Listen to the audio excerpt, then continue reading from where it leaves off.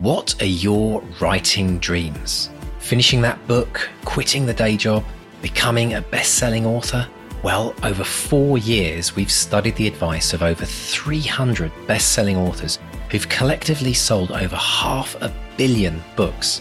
And we are excited to announce the Bestseller Academy. If you're ready to take your writing to the next level with accountability, craft, and coaching, your bestseller dreams are now only a click away. To find out more and apply, visit bestsellerexperiment.com/academy. That's bestsellerexperiment.com/academy. Let's run the show. Hello and welcome to the Bestseller Experiment, where we continue to discover what makes a bestseller and inspire you to start, finish, and publish your book. I'm Mark Devoe. And I'm Mark Stay, and as always, a huge thanks to anyone who helps keep this show on the road. And that includes our Bestseller Academates and our patrons over on Patreon. And we have a new patron this week. It's Lucy Farfort. Lucy, thank you so much for helping us stay on the air and get the good word out there. So if you want to be like Lucy, pop over to bestsellerexperiment.com/support. You can discover all the good stuff you got on Patreon over there, including loads of deep dives. But also check out the Academy as well, academy.bestsellerexperiment.com. Mr. D, how are you, sir? I am doing great, Mr. Stay. How's life? Really good. Finished an edit on a book, sent it out to some beta readers, so I'm sitting here quietly terrified. So, yeah. always a good time. Always a good time. Good. That's absolutely. It's a good problem to have, though, isn't it? Because yeah. Absolutely, it's a big milestone. We're going to talk a bit about milestones today. We will. But so what was? If you're listening to this and you're thinking, we had a great win, actually. Probably shouldn't be proving this, but it was around the idea of just finishing the book, getting to the end of the first draft, and how we need to celebrate that. But then all those little milestones that happen all the way through the journey of writing have to celebrate. Like whatever happened to you this week, everyone somewhere made a milestone in their writing this week, and you have to sometimes think a bit hard about what that is. But it's brilliant when you hit those big ones, and you're sitting there waiting for an edit. That is exciting times, isn't it? It is, and terrifying. But, I've been here a few times before. It's always good. You have to look at any kind of constructive feedback. It's always an opportunity. I had a meeting with a fellow screenwriter just last week with some development people about a screenplay we're working on, and it was really constructive. It was really, really. I know you often hear nightmare stories about Hollywood script feedback, make everyone more likable or whatever, but this was really good, helpful feedback. So I embrace it until I don't. Yeah, it's actually, it's a bigger thing, isn't it, though? When I know a lot of people fear putting anything out into the world because they are worried about getting that feedback. But as you go through the process enough times and build those calluses and thick skins, which is again a rite of passage for every author, it's that moment where it turns and you start thinking, all feedback is useful. You can discard what doesn't work for you, but that's how we grow as authors. So it's a difficult but very, very valuable part of the journey, isn't it? Now, talking of writing journeys, we have one humdinger of an interview and guests today, Mark. So tell us about the incredible Scott Turow. Well, he's a legend. Simple as that. He's an absolute legend. He's a writer and a lawyer. He's the author of at least a dozen best-selling novels, including Presumed Innocent, thank you very much, a book that essentially invented the modern legal thriller. Yes, we'd had, books with lawyers and stuff before. There have been books, but this transformed the genre. And he's got a new novel out, Suspect, which is terrific fun. And we talk about that. He was a former federal prosecutor. He's retired now, but he was also president of the Authors Guild. As a lawyer, he's devoted a lot of time to pro bono matters. He's someone who fights for the little guy all the way through. This was a dream of an interview. And in fact, our friend Steve Kavanagh, who we mentioned briefly in the interview, and he's been on the podcast a couple of times, he was on the blurb of the information sheet that I got, and he says Scott Turow is a legend of suspense fiction, and Suspect is another surefire hit from the master of the legal thriller. And he sold somewhere around 30 million books. So so we discuss, amongst other things, taking a supporting character from one story and putting them front and center in their own story, why he didn't take the first offer he got for Presumed Innocent, why he thought readers would hate Presumed Innocent, and he answers a whole bunch of questions from our patrons and academies. Brilliant. So let's dive in and listen to this intriguing interview with Mark chatting with the amazing Scott Turow. Scott Turow, welcome to the Bestseller Experiment. How are you today, sir? I'm fine, Mark. How are you? I noticed that you've got what you'd call a jersey on, and so it's summer over here still. So yeah, no, summer. Yeah, we had summer, and it nearly burned us to death, and now the rain has come back with a vengeance. So yeah. Right. But listen. To get us through the dark days, I'm delighted because in my hot little hands here, I've got a copy of your new novel, Suspect, and this is really exciting because there are connections to Presumed Innocent. There are characters that are returning from previous books as well. This is, and it looks absolutely amazing. Gorgeous cover as well. Tell us about Suspect. Well, my last novel, which was called The Last Trial, followed a character who's appeared often in my work, Sandy Stern. He was the defense lawyer for Rusty Savage and Presumed Innocent. Played by Raul Julia in the movie. And Sandy was at the end of his career in The Last Trial, literally trying his final case. And a character emerged unexpectedly to me, who was his granddaughter, who's sort of a self-consciously eccentric human being with a common nail through her nose as jewelry. And Stern looks over to her at the start of the trial and is simply grateful that she's shown up because there were occasions when, no matter how momentous the event, she might not be there. And both readers and I loved this character, Pinky Granum, Stern's granddaughter. And I got the idea, what would it be like to give this young woman a novel of her own? And that's what Suspect is. The most daunting part of it, candidly, was writing from the point of view of somebody who's 40 years younger than I am. And that candidly is a much bigger gap in my reckoning than gender or even sexual orientation, which, Pinky differs from me in both regards.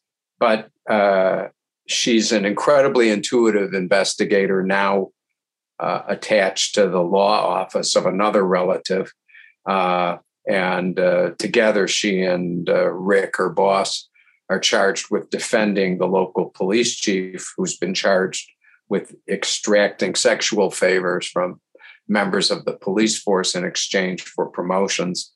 And the kicker in Suspect is that the police chief is female and the complainants are all guys. So that's where we start off. And Pinky's also got a typically irrational fascination with her next door neighbor, about whom she's got all kinds of nefarious plots going in her head. He's a hitman. He's in witness protection. And despite Rick's telling her, leave the guy alone. He's somebody who wants to be left alone. Leave him alone. She can't resist. So those are the two stories, the A and the B story in terms that you're familiar with. Fantastic. That are percolating. You mentioned Pinky there, as well as the gender gap and the age gap, which I'd like to talk about in a moment. But the other thing is she was a supporting character in The Last Trial. And supporting characters, they're always fun to write because they're not carrying the weight of the story. Right. There's not as much consequence. Now you're putting her front and center. Sure. How much of a challenge was that, putting her at the center of that story? Well, I don't think I would have tried it if I didn't have some instinct for who she was. And Pinky most fundamentally is a young adult who's, past the experimentation of adolescence. who's coming to terms with the fact that if you define normal by what most people do and want, she's somebody who knows she's not normal.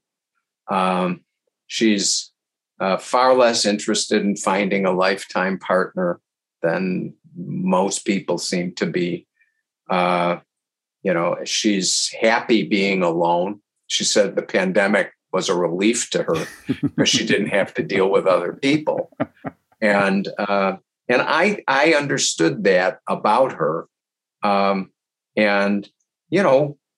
What a poignant and sometimes unhappy struggle it is to say to yourself, I'm not like other people. Other people are not always going to like me, and certainly they won't understand me. But I can't shake off the fact that I am who I am. And at least I'm not trying to make myself fit into their expectations, because that'll never work.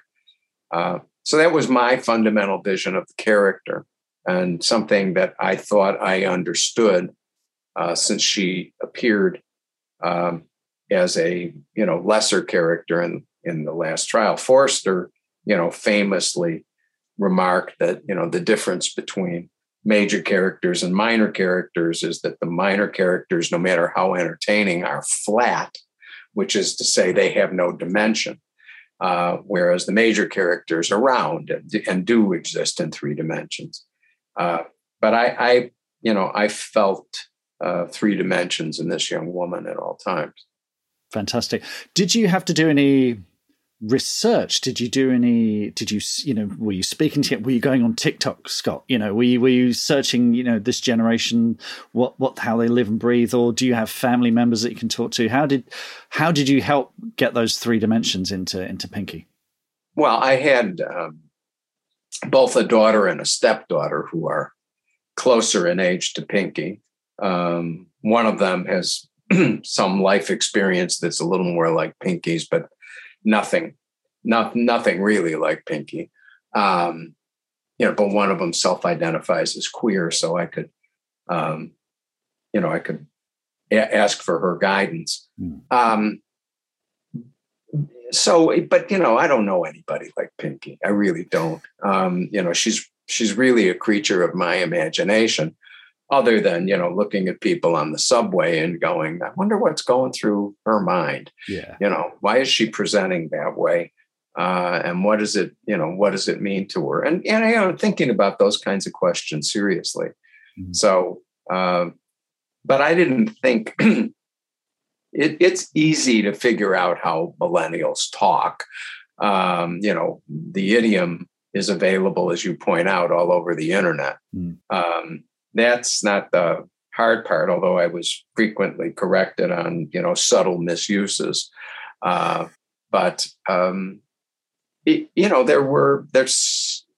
were certainly technological issues that I had to research, and legal issues. And I always find research very helpful, which is something that your listeners might find interesting, because I think it gets the creative juices flowing, in the sense of, okay, so there's this detail, and that's how this machine works. What does that mean for my plot?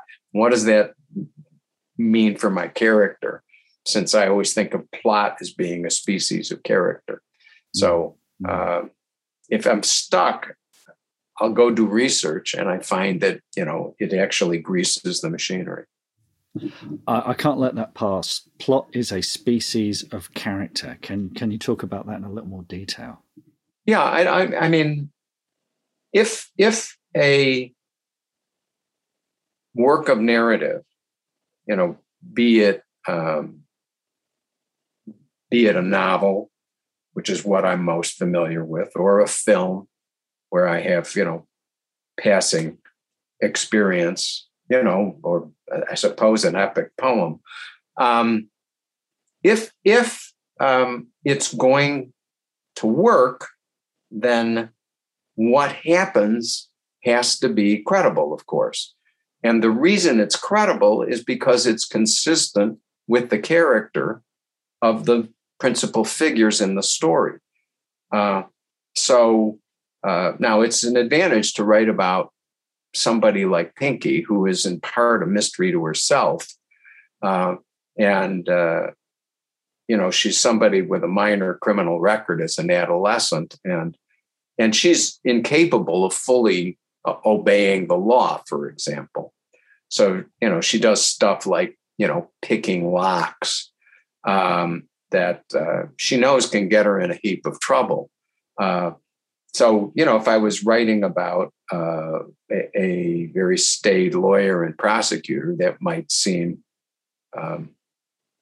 more far-fetched or a deep reveal of his character. But, for somebody like Pinky, it seems fully consistent that she would do the stuff she's been told explicitly not to do.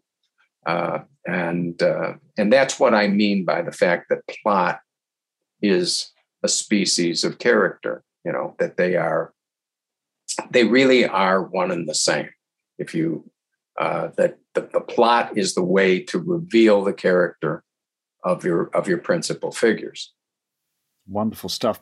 There's a common theme through so much of your writing, which is that people have two sides. They will present something, but there'll be some other side to them. Is that something you explore again in Suspect as well? Oh, for sure. I think, one credit to Pinky is she's a lot more out there than most people. But as she says, there are things about her that people don't understand. She's regarded as brash, and rude sometimes.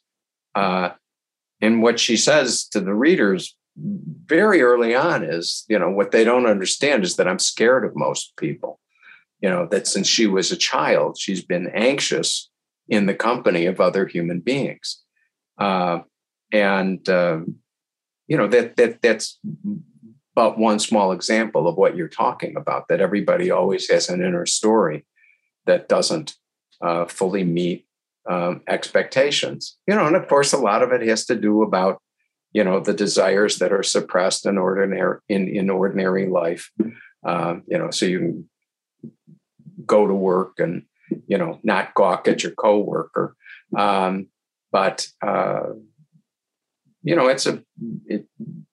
It exists at many levels, the part of us that never gets presented to others or rarely does. Mm. Let's go back to where it all started, Scott. I was interested to read that, first of all, you were hooked by the Count of Monte Cristo as a child, I believe. And your mother wanted to be a writer as well. Yeah. So you were, it was very much in your life from an early age. Can you talk about that?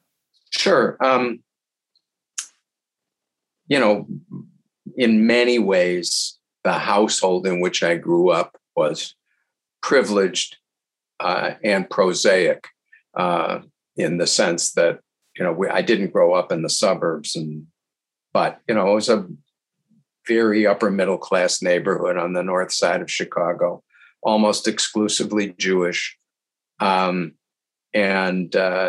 parents' ambitions for me, whatever they said, were, to be a doctor, which was what my father was. My dad was an OBGYN, a baby catcher, as they put it. And,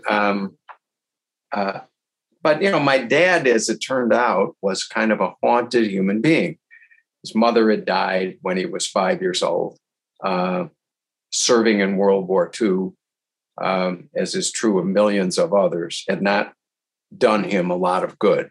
It was a deeply traumatic experience to him, as it was, as I said, to millions of other, particularly males of his age. And he was a hard guy to live with. And, as a child, because I was frankly so frightened of him, I think what I said to myself is, I don't want to be like that guy. And in order to divide and conquer, I said, I'm going to be like my mom. I'm going to do what she wants to do, which is to be a writer. And I have to say, Mark, I am always, and I never can answer this enigmatic question, which is, did the desire precede the talent, or did I sense in myself that, yeah, I could be good at telling stories, and ergo, that's why I want to go in that direction? I'll never know. But, very early on, after I read The Count of Monte Cristo at the age of 10, I said, I want to be a novelist. And what I thought at that age, which probably is about as valid as anything else that 10-year-olds think, was that, wow, if it's that exciting to read this book, think about how much more exciting it must have been to feel that story come to life within yourself. And of course, what the 10-year-old doesn't understand is the amount of toil and agony along the way. That's wonderful. Let's talk about some of that toil and agony, because you were studying law, but you were writing, but you decided the writing wasn't working, so you went to law school. Is that correct? Well, the writing was not working in a way that most of your listeners will instantly understand, which is I was not going to be able to make a living at it, at least not at that moment. So I needed something else to do. And I think a lot of writers accept what's immediately at hand, whether that means working as a waiter or, in my case, becoming an English professor, because by pure fortuity, I had ended up as a lecturer, the very lowest rank in the English department at Stanford. And I was smart enough to say, this is not the right life for me. That was an estimate to some extent of my own selfishness, in the sense that I didn't take the kind of joy that a great teacher has to take from his or her students' gains. It was also an estimate about the nature of academic English at that time. I saw the realist writers around Stanford in constant war with the experimentalists, the avant-gardists. And to me, they were, fighting over a postage stamp size piece of terrain. And the other thing that was happening, and here is one place I give myself credit for seeing the future. There was a movement afoot that seemed to be gaining hold, which was to treat the teaching of literature as being basically about politics. And that struck me as intuitively wrong. And for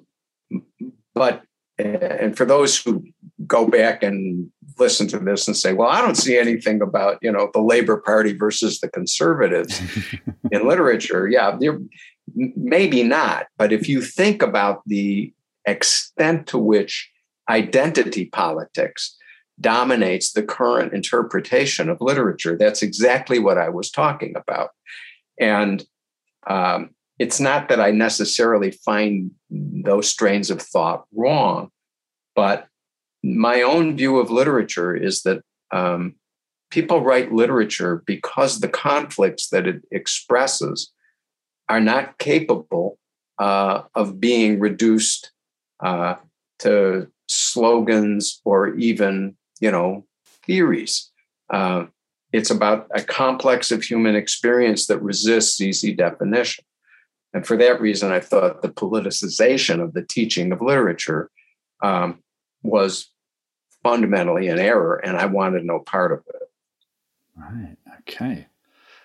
So then you went to law school. I did. And as I understand it, you wrote Presumed Innocent while riding on the train to and from your job as an assistant attorney. Yeah. What did that do to the because I was someone who worked and I wrote in my commute, and again, a lot of listeners will be doing this. And for me, it's, you have that small slice of time where you have to focus on that and nothing else. Did that sort of give the writing a sort of sense of urgency? Well, I had one gift, and this is where I want to go back to what I was saying to your audience earlier, which is of course, it's true that becoming a lawyer provided me with what by ordinary standards is ultimately a magnificent income. But that wasn't what I was thinking about.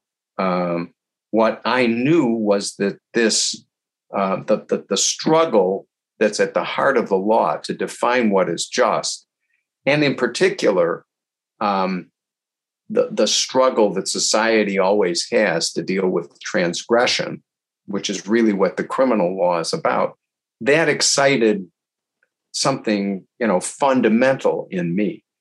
And that's why I went to law school, because I was far more passionate about that than I was about, English criticism.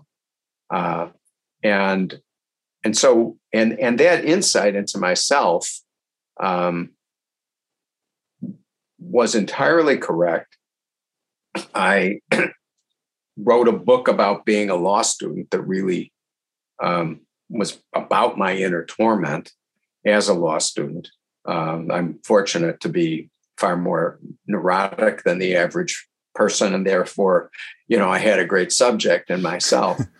And that was still going on when I started work as a federal prosecutor, in Chicago, prosecuting, significant crimes.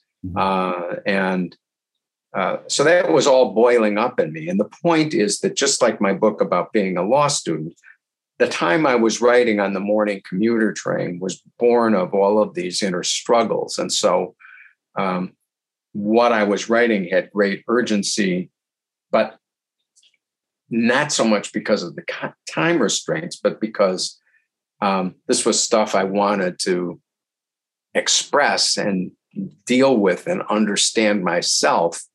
And time was important only because there was not enough time to really, linger with that stuff. But so I would write whatever was, impelling me at the moment. It was a bunch of, you would look at it and say, disconnected things, character descriptions, scenes, settings, snappy dialogue between two people, character background, a lot of that. That's what I was doing every morning, but not what I've been doing the morning before. And I'm always at pains to point out that had it not been for the invention of the personal computer and the encouragement that I got from, my ex-wife to buy that computer, I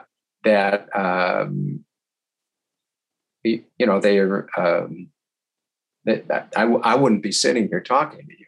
So the computer enabled you to take all these scattering thoughts and put them into one place and start shaping them into exactly into presumed innocent. Which, let's stop and talk about that, because it is a phenomenon. Frankly, I was a bookseller. I remember it coming out. It was, it was an amazing book. What I didn't know, I've read it went to publishers, it went to auction. You got offers, but you didn't just take the first offer. As I understand it, you asked each of the editors how they could improve the book. Yeah. Tell us more about that. Well, I had the fact that I got divorced speaks volumes, but there was a part of my first marriage that was very good, and that was the degree to which my ex really believed in me as a writer. And as a matter of fact, much more so than as a lawyer. She hated lawyers. She hated the law. She hated me for being a lawyer. But when this began to happen, she said to me, as long as I've known you, you've had a dream. Why not have all of it? And so that meant getting the kind of editorial attention that seemed most congruent with my own ambitions for the book. Ultimately, the editor I chose, Jonathan Galassi, who went on to become the editor-in-chief and then the publisher at the little U.S. house of Farrar, Straus and Giroux, one of the most esteemed publishing houses we have on this side of the pond. Jonathan's fundamental vision as an editor was completely consistent with mine, which is, and this is his genius as an editor, which was being able to look at a book and say, how can I make this book the best book that the author intended to write? You have editors who are inspired, but often want you to write the book that they see in your work, the book that they would write if they had, either the time or the talent or whatever is holding them back from doing that. That's not Jonathan. And I knew nothing about having an editor, except that the first editor I had really, he wasn't interested in any of those questions. His questions were things like, remind me, why did I ever want to buy this book? And things like inspirational. Things like that. So I knew I didn't want to repeat that experience. So, and I asked each of the people who wanted to buy Presumed Innocent, what would you do with this book? And there were great answers. Catherine Court, who went on to become the publisher of Viking Penguin here in the U.S. and is a tremendous editor in person.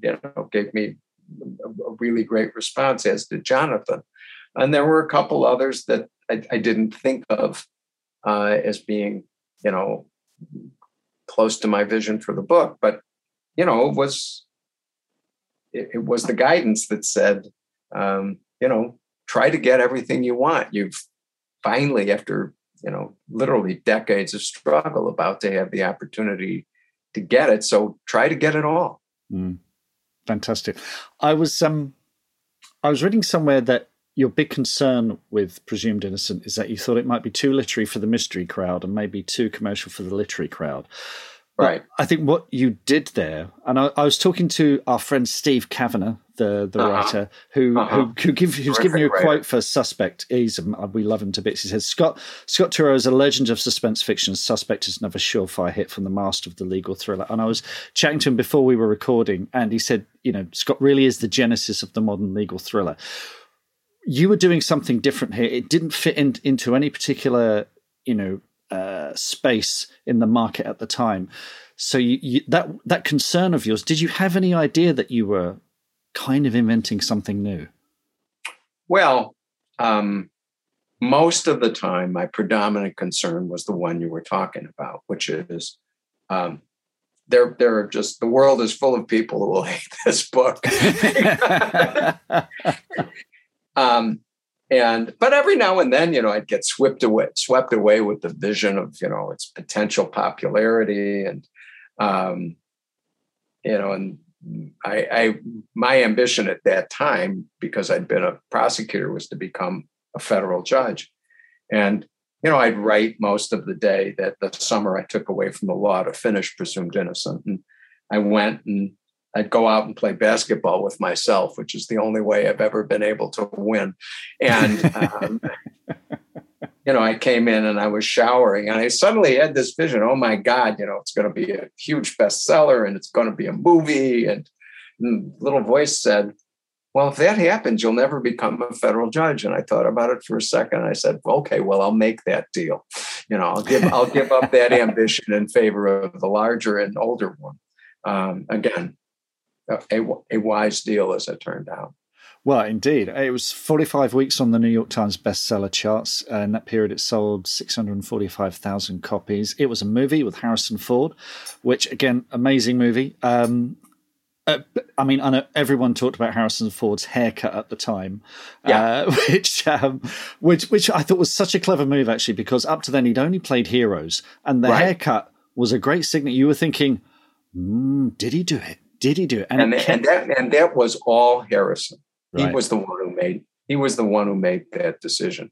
And he's a very canny and deep talent. But he's the one who said, I'm going to cut off my hair and look a little more like Joe Sixpack.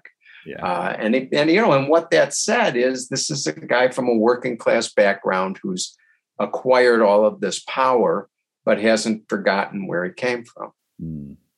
That's a fantastic choice. But now, Presumed Innocent has been adapted into an Apple TV Plus series.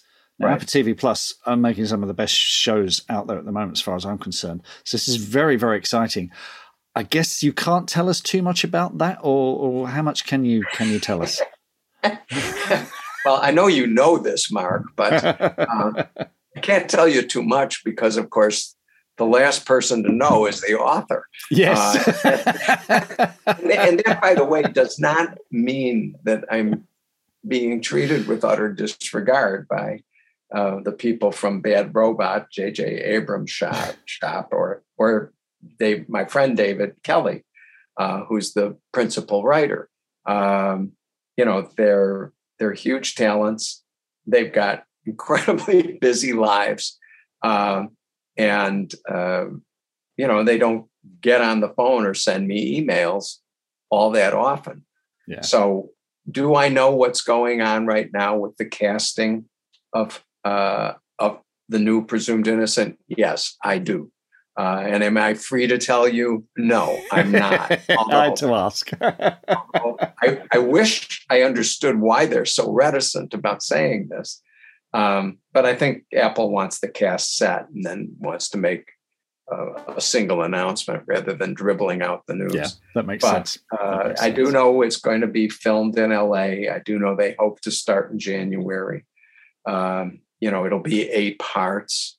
And I can tell you that the pilot script, which David sent me months and months ago, really lifted the top of my head off because, as I told him, and this is, part of the guy's genius, I said, it shocked even me, the end of the pilot.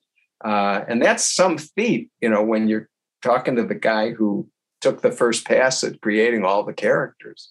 That's a very good sign.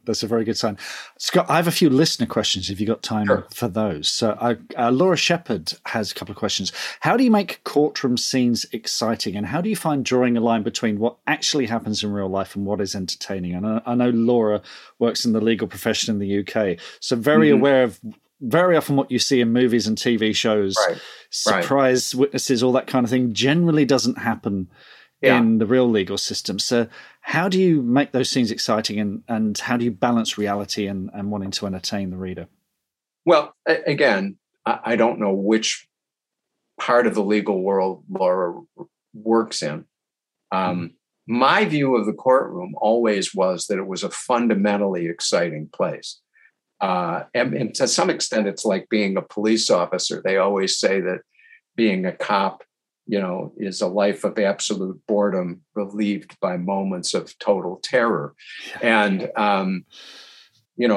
being a trial lawyer involves a lot of slogging and tedium as you fight about, the rules and,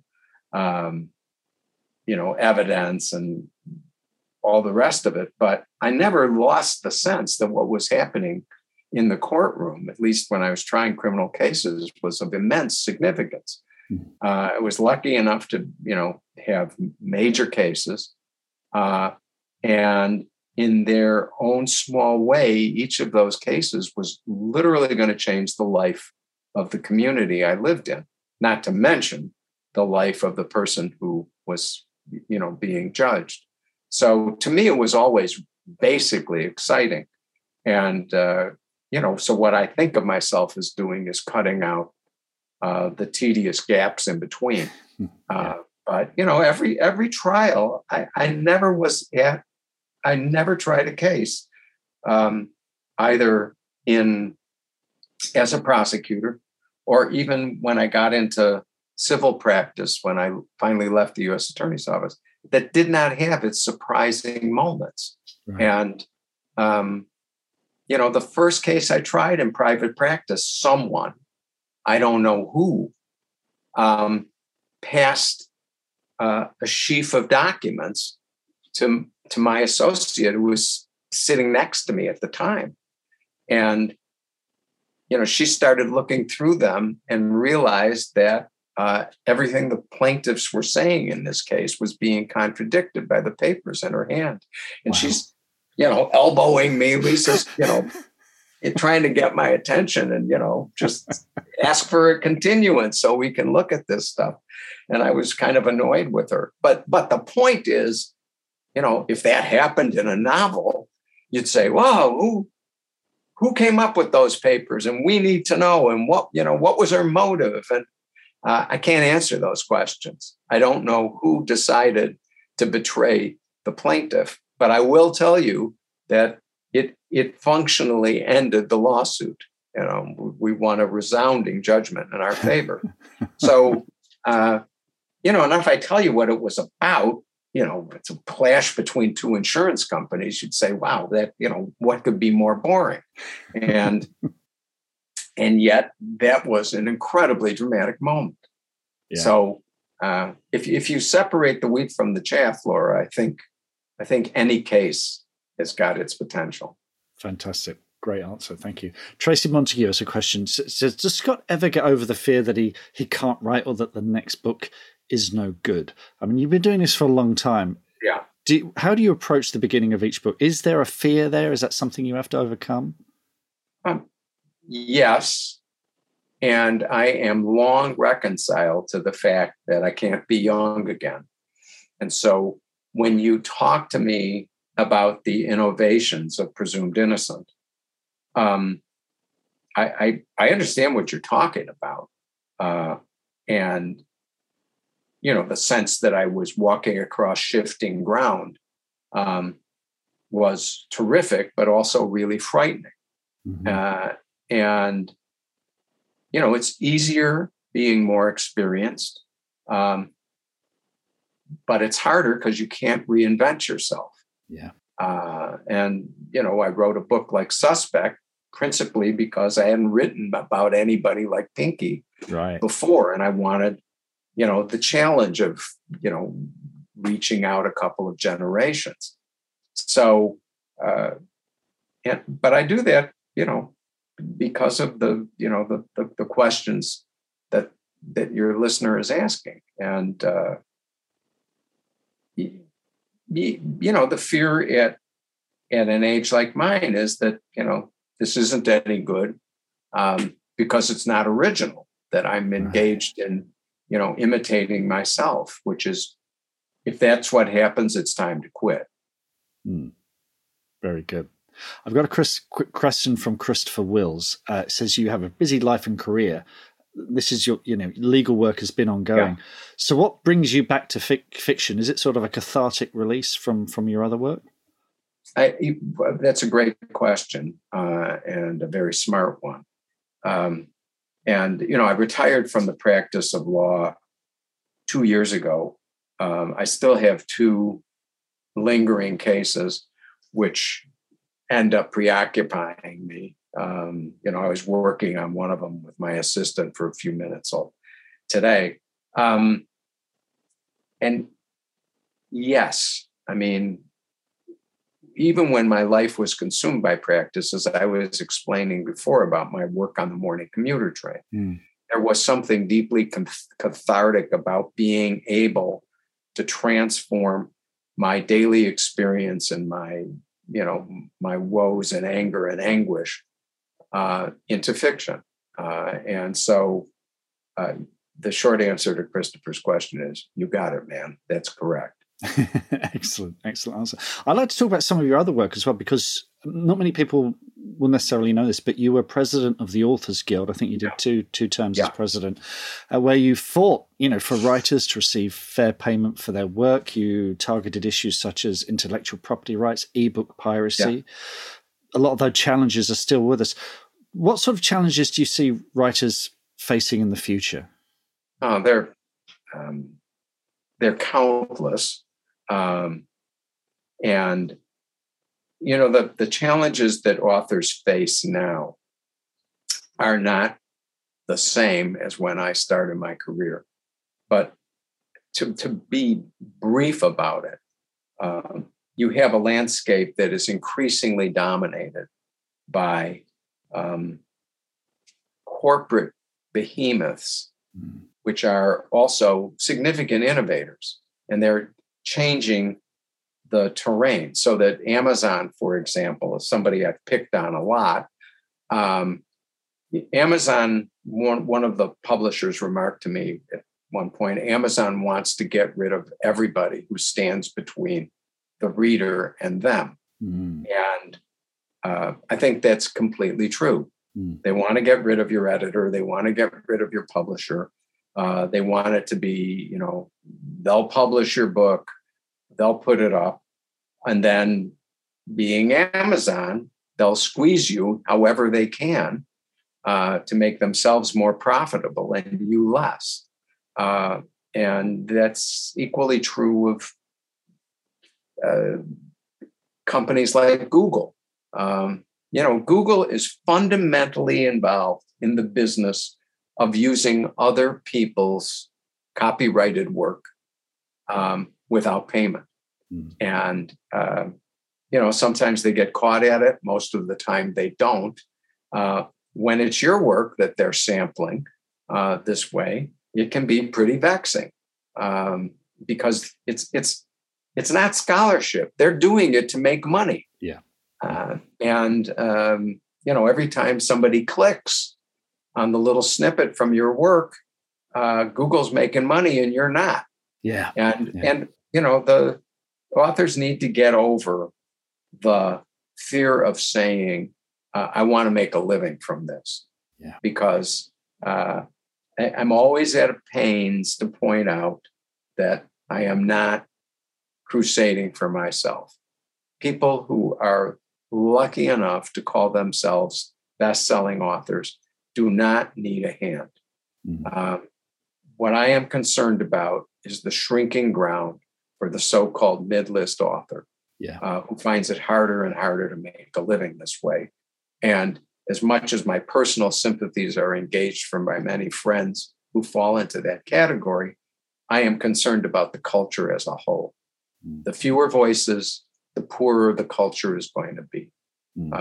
That's why copyright exists, to make sure that writers have an independent source of income that doesn't depend on the largesse of patrons or the government. Yeah.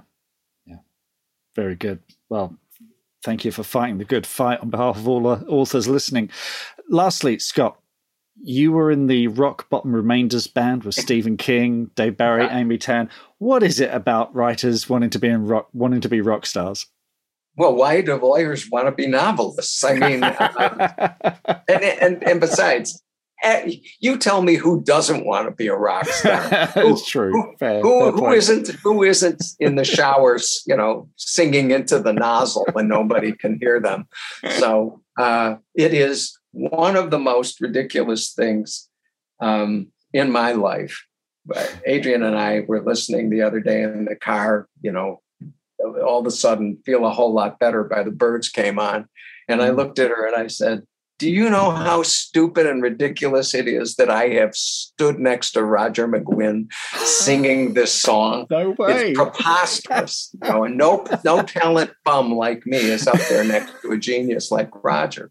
But that's the Rock Bottom Remainders. And it's what a gas. I mean, it's some of them are really good musicians. I'm not. And therefore, it's even more fun for me. I meant to ask, what do you play? I sing. As I say, I sing in the key of H. So fantastic. Listen, folks, The Suspect is out there now. Grab your copy and dip into all of Scott's work. It's an amazing, amazing body of work. Scott, it's been an absolute pleasure speaking to you today and hope to speak to you again soon. Mark, thank you very much. Your interview was as good and searching as I was told it was going to be. So thank you. Thank you so much. Oh, I think we all need just to stop and take a breath there. There was so much good stuff, so much to take in. And coming out of that interview one thing we know for sure is Scott is not just a powerhouse of an author. He is a powerhouse of a thinker, of a, the depth at which his mind works. Must have felt like you were going in the ring with a heavyweight there, Mark. Absolutely brilliant. Well, I don't think so, because I think the really smart people don't wear it on their sleeve. They never make you feel small. It was a lovely conversation. It was very relaxed. He was very nimble, obviously, great, like you say, great thinker, but whenever we talk to a big name like this, I do get a little nervous, a little fretful that they might be a bit full of themselves. Couldn't be further from the truth. Just a complete gent, and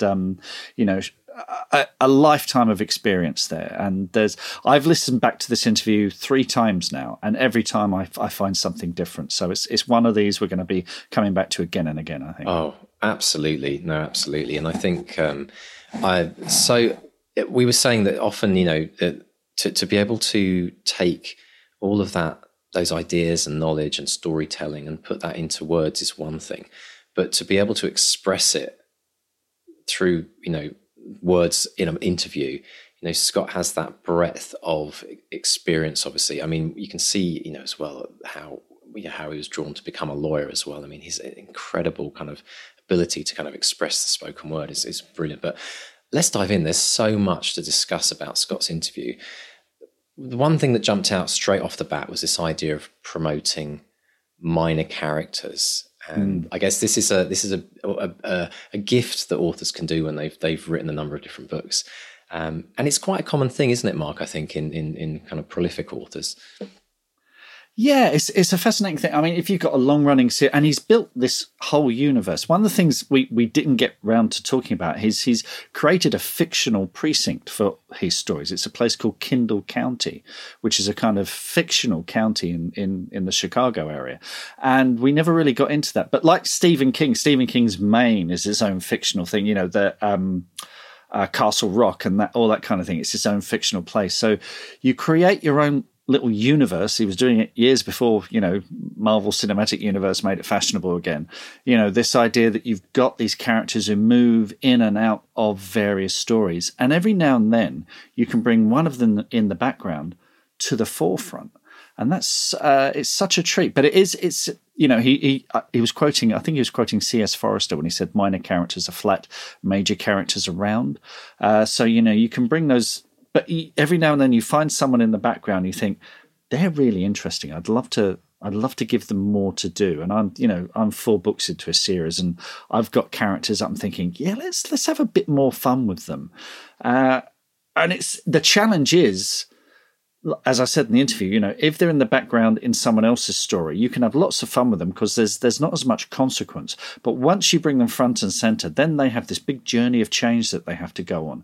And you have to have a beginning, a middle, and an end. And you're testing in a way they've not been tested before. And that's the challenge. And will the character stand up to that kind of scrutiny? And I think with Pinky, and certainly reading the reviews, Pinky has been a huge focus of the reviews, and people are loving seeing Pinky come back and become, this protagonist with a story in her own right. So it's won't always work, but in this case, I think it has. Yeah, and I think it's really important for everyone to remember that as you start out writing a new book and you've got your main character and you're focusing on developing that character, it's always worth remembering that one of the gifts of writing the story is you don't quite know who's going to show up and not necessarily steal the show, but become this intriguing character that firstly you maybe love and you think, oh, there's so much more I could do with him or her. Versus also the feedback from authors, because Scott even referenced that, that authors often are surprised or their ideas are equal by feedback of like, oh, we love this character. And you hear that enough times as an author and it starts to sow the seed, doesn't it? And you start thinking, maybe I could do something like that. And the other thing I love about this idea is that unlike when you're starting a brand new book and you're trying to start a character from scratch, you kind of get to play with a minor character in a story and kind of get to hang out with them a bit before you actually throw them in as a main character in a story. And so in many ways, you're in a major advantage of being able to start with a character that you've already kind of given a bit of backstory to, you've kind of lived with for a bit. And I think that they can become really strong characters because of that kind of nurturing that you've done early on with them. Yeah, try before you buy. It's well, it's also like it's like rehearsal. You know, before you go on stage, you have weeks and weeks of rehearsal, and you can try different things out, and you will discover things about the character that you would never get just from looking at the page. So once you get a character on their feet and have them move around and do things, and if you're doing that in the story, you realize actually there's more I can do with this. I can actually, so you keep them. You don't let them take over the show. If they're a supporting character in your protagonist story, the worst thing you do is have them barge in and start taking over. I think that's the wrong time to do it. Maybe further down the line, you could think, yeah, you know what? Could be a short story, could be a whole novel, could be a little novella off to the side or whatever. So you do see that quite a bit, and it's a great. And as you say, that thing of reader feedback, which is such a great privilege for published authors, is you will always be surprised by the things that readers enjoy about your books, because sometimes it's just a throwaway line or a character or a location. Something resonates with them that you could never have dreamed of, and that is such a thrill because it's evidence of, we've talked about this before, once you've written the book, you're handing it over to the reader. It's theirs now. And it's evidence of that thing coming to life in their mind in a way that you could not have imagined. And that is so exciting. Yeah, that's brilliant.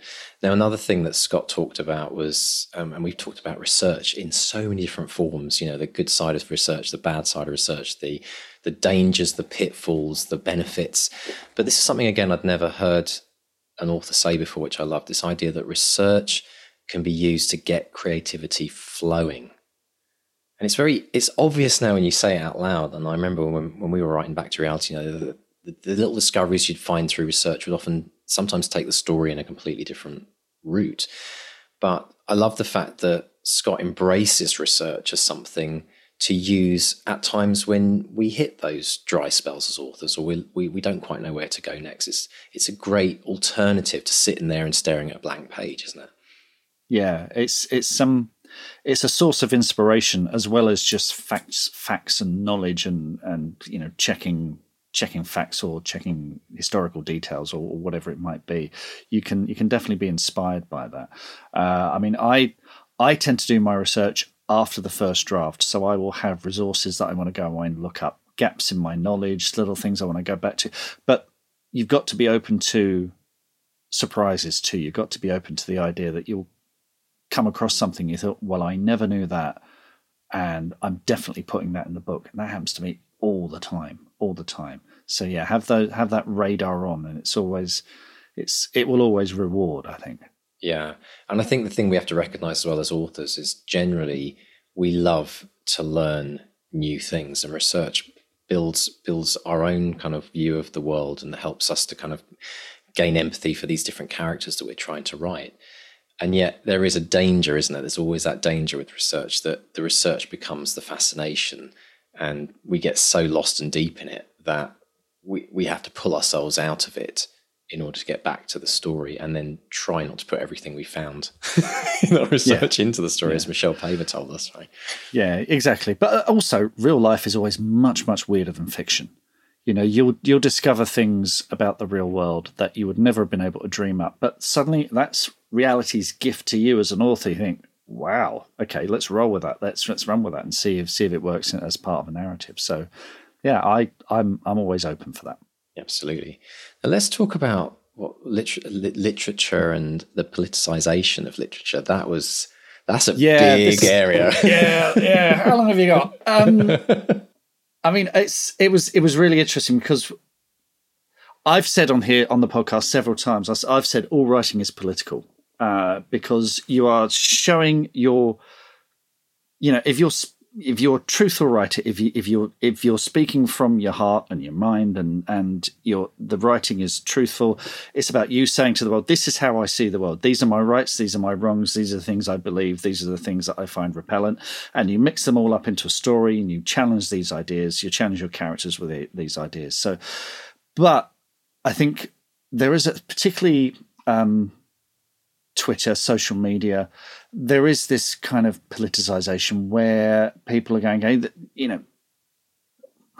and he was talking things about gender identity and things like this, where you feel, okay, I've got 260 characters or whatever it is in Twitter. I've got to, show the world what I think about this thing in this tiny little space. And there is a feeling that among authors, a pressure to almost put that into your fiction as well. But you're talking about two massively different forms where, you've got social media, which is brief and fleeting and knee-jerk and very little thought goes into it. And then you got a novel where you might spend 8, 9, 10 months, a year or longer thinking about these ideas. So I think he's right. I mean, he said, the conflicts in fiction cannot be reduced to slogans and theories. That's the thing I think all writers should take away from this. That if you've got, an idea for a book, a central dramatic argument, a character that has been inspired by something you saw on social media or one of these issues that you want to discuss, you'll be doing that character and that issue a disservice if you do it as a slogan, as a theory, as a quick knee-jerk reaction. You have to dig deeper. Which is why you need to do that due diligence. You need to do the research. You need to speak to people who live in that world or have experience of that situation. You can't just reduce it to a Twitter post. So I think, he was talking about the teaching of it. I think that's always been the case, particularly in university. You want to provoke debate in university and you take the debates of the day, the hot topics of the day, and you discuss them and everyone gets very cross. But I think when you're doing a novel, you have to take the time to do it properly. And that fascinated me. And I think the problem is when you see these things on social media, people will go, oh, does that mean I can't talk about this subject? Does that mean yes, I can't go anywhere near this? And specifically, no, absolutely not. Yeah, and specifically because so many people, and we hear about it almost weekly on Twitter, so many people get into trouble for a line that they've posted, and we could name names obviously, but everyone knows all the type of peoples that, and everywhere from our local community of people, friends and family to like people on the international stage. And I think the challenge with that is they might be making a very important statement, or they might be making a very valid statement, or they might be completely off the charts, depending on where anyone comes from when they read it. But the point is that when you reduce it to a one-liner,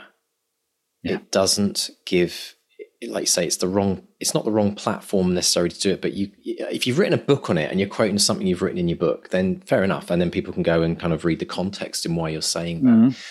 But it makes me appreciate the value of the novel and even nonfiction. We've got to include nonfiction in this as well, as a place to develop these ideas, debate them, think deeply about them, put forward your points of view, and have discussions around it.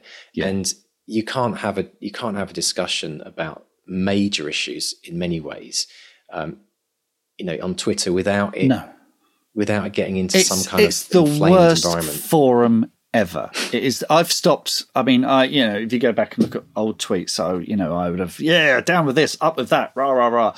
I've stopped it. In fact, I went back and paid a service to delete about 12 years of tweets because wow. I remember someone liked a tweet I made about 8 years ago and it was really snarky. And I thought, you know what? I would never post that now. I would never, ever post that now. And Twitter is the worst forum possible for a grown-up debate. So I've just stopped putting that stuff out there.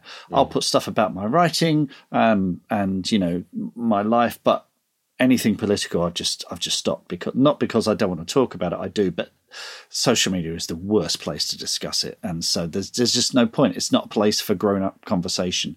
It's it's great for sharing stuff about my writing and trailers and getting excited about stuff, but not for the real world. Yeah. And I think it can be good for signposting people. It can be good to signpost people to an article you've written on a blog about that. So, but it's that idea of in isolation. It absolutely, is asking for trouble. On a completely different note, on a lighter note, we've been developing in the Academy this idea of author milestones, and we talked about at the beginning of this show about the idea of like all of these different things that would be amazing to. I know where you're going with this. I know where you're going. And the way this kind of started out, as we started thinking about, you've got to celebrate all the small things, and we've done all the obvious things, all the journey of the writer, all the milestones we have to hit as a writer. But then recently we had this idea of, wouldn't it be funny if somebody showed up at a book signing dressed as a character in your book? And we started thinking, okay, there's some really kind of interesting off the wall type milestones that we should all have as authors.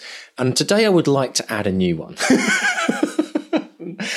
I mean, this idea of, what is it, the rock bottom remainders that Scott is in. I mean, I probably most people have heard of this insane kind of band that have come together, and it's also happened in the acting world as well. I think there's a kind of an equivalent of the authors band there's quite a few actually actresses have got together in bands, but this has got to be a milestone after the Pulitzer Prize, I think, don't you think?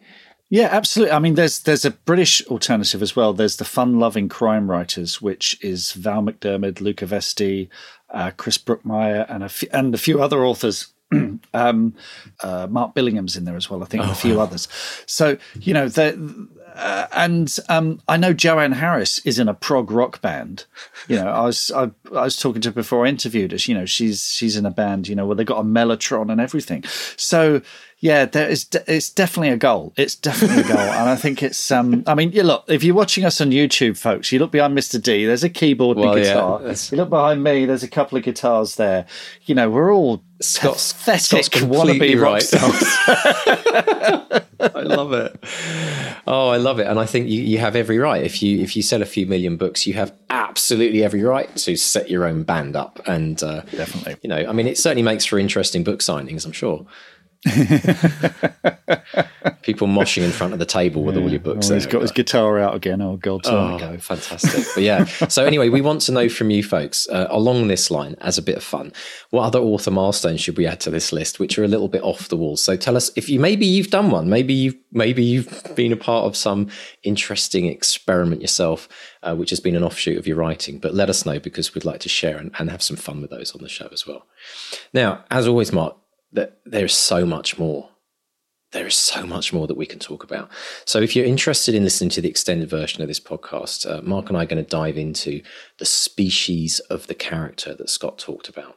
We're going to talk about why sometimes it's great to do the opposite of what one of your parents did. The excitement of reading versus the thrill of writing. And also, we're going to dive into editorial feedback and the importance of finding the right editor. And also, this idea of authors needing to get over this fear of making a living for themselves. That in itself is worth the price of admission. So please come and join us on Patreon. Come and sign up and support this podcast and get an extra. And who knows, Mark? It could be 15 minutes. It could be half an hour. Last week could be talking about Amazon, so it could be going for quite a while. Could be quite an extended episode. So come and join us if you'd like to deep dive with us on all of that. Just pop along to bestsellerexperiment.com/support. So Mark, what's been going on this week in social media with wins? Social media has been some lovely news. First of all, James Sharp on the BXP group, he said, I've had rather a good couple of weeks and I've signed with Ollie Munson at AM Heath and I'm enthusiastically working on some suggested edits on my book. So I officially have an agent. Woohoo! Oh, James, congrats, man. Huge congrats. Massive. Really, really big news. So really happy for James there. And it's great. Whenever anyone in the Academy or the bestseller group on Facebook, which is one of the things you get when you join us on Patreon, look at the different tiers and all the cool stuff you get. Top tier, get in that group. It's a fantastic group of people. Over on Twitter, Andrea J. Skinner, who is one of these people every single day. Andrea's there, 200 words a day challenge. And, we say hello every day. She's always banking those words. That's fantastic. And Andrea, just a few days ago, now we're writing this as Hurricane Ian hurtles towards Florida, and I hope all of our listeners and everyone out there is safe. But Andrea said just a few days ago, I wrote 512 words today now to batten down the hatches in preparation for Hurricane Fiona. So she says, my laptop is charged, so I'll get my word count in tomorrow morning, but I don't expect to have power. I'll touch base once reconnected. Well, I'm happy to report Andrea did touch base. So folks, hang in there. We got, it's hurricane season, so batten down the hatches, stay safe, If you can get those words in, why not? But I'll tell you what, Mark. It's amazing, isn't it? Like, because we've been living through this with some friends we've got over in East Canada who were literally having, hoping their roof wouldn't be blown away.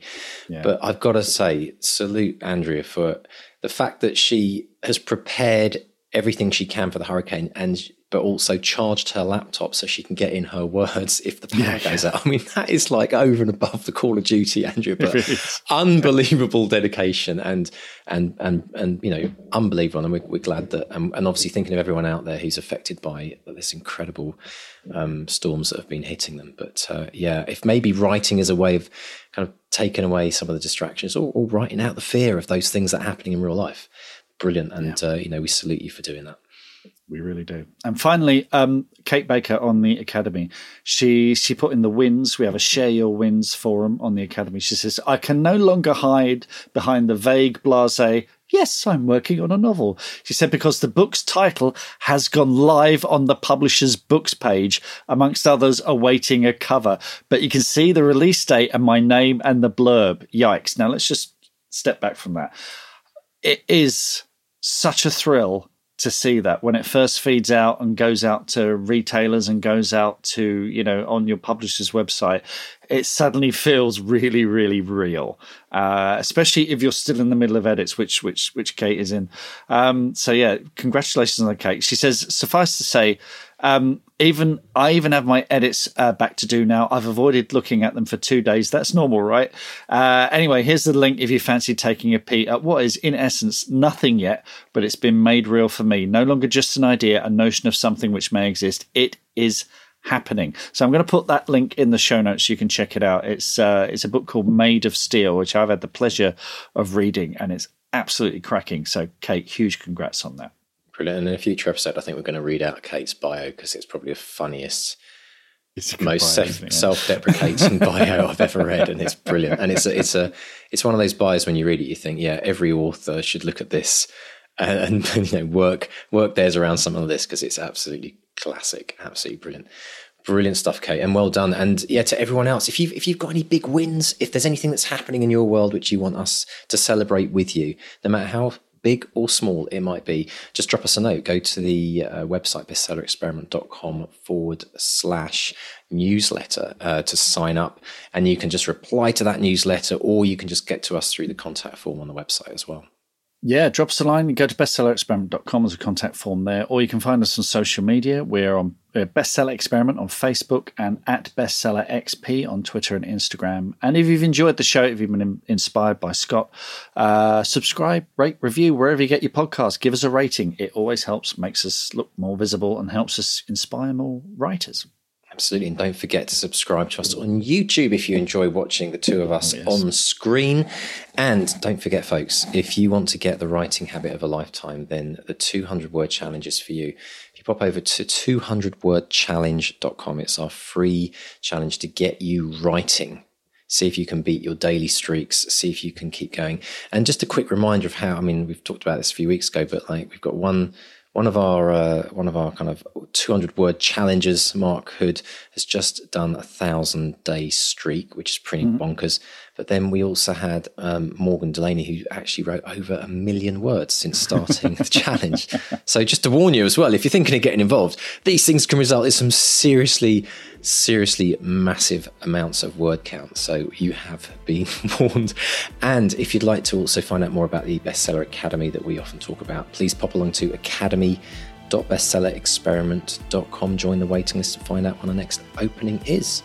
Mr. Stay, I hope you have a great week this week. Have you got anything interesting coming up this week? I do. And I don't think I'm allowed to talk about it. Excellent. That's what we like to hear. Always leave on a cliffhanger. That's what they say at the end of every chapter. And so on that note, I'm going to say it's a goodbye from Mark 1. And a goodbye from Mark 2. Goodbye. Goodbye.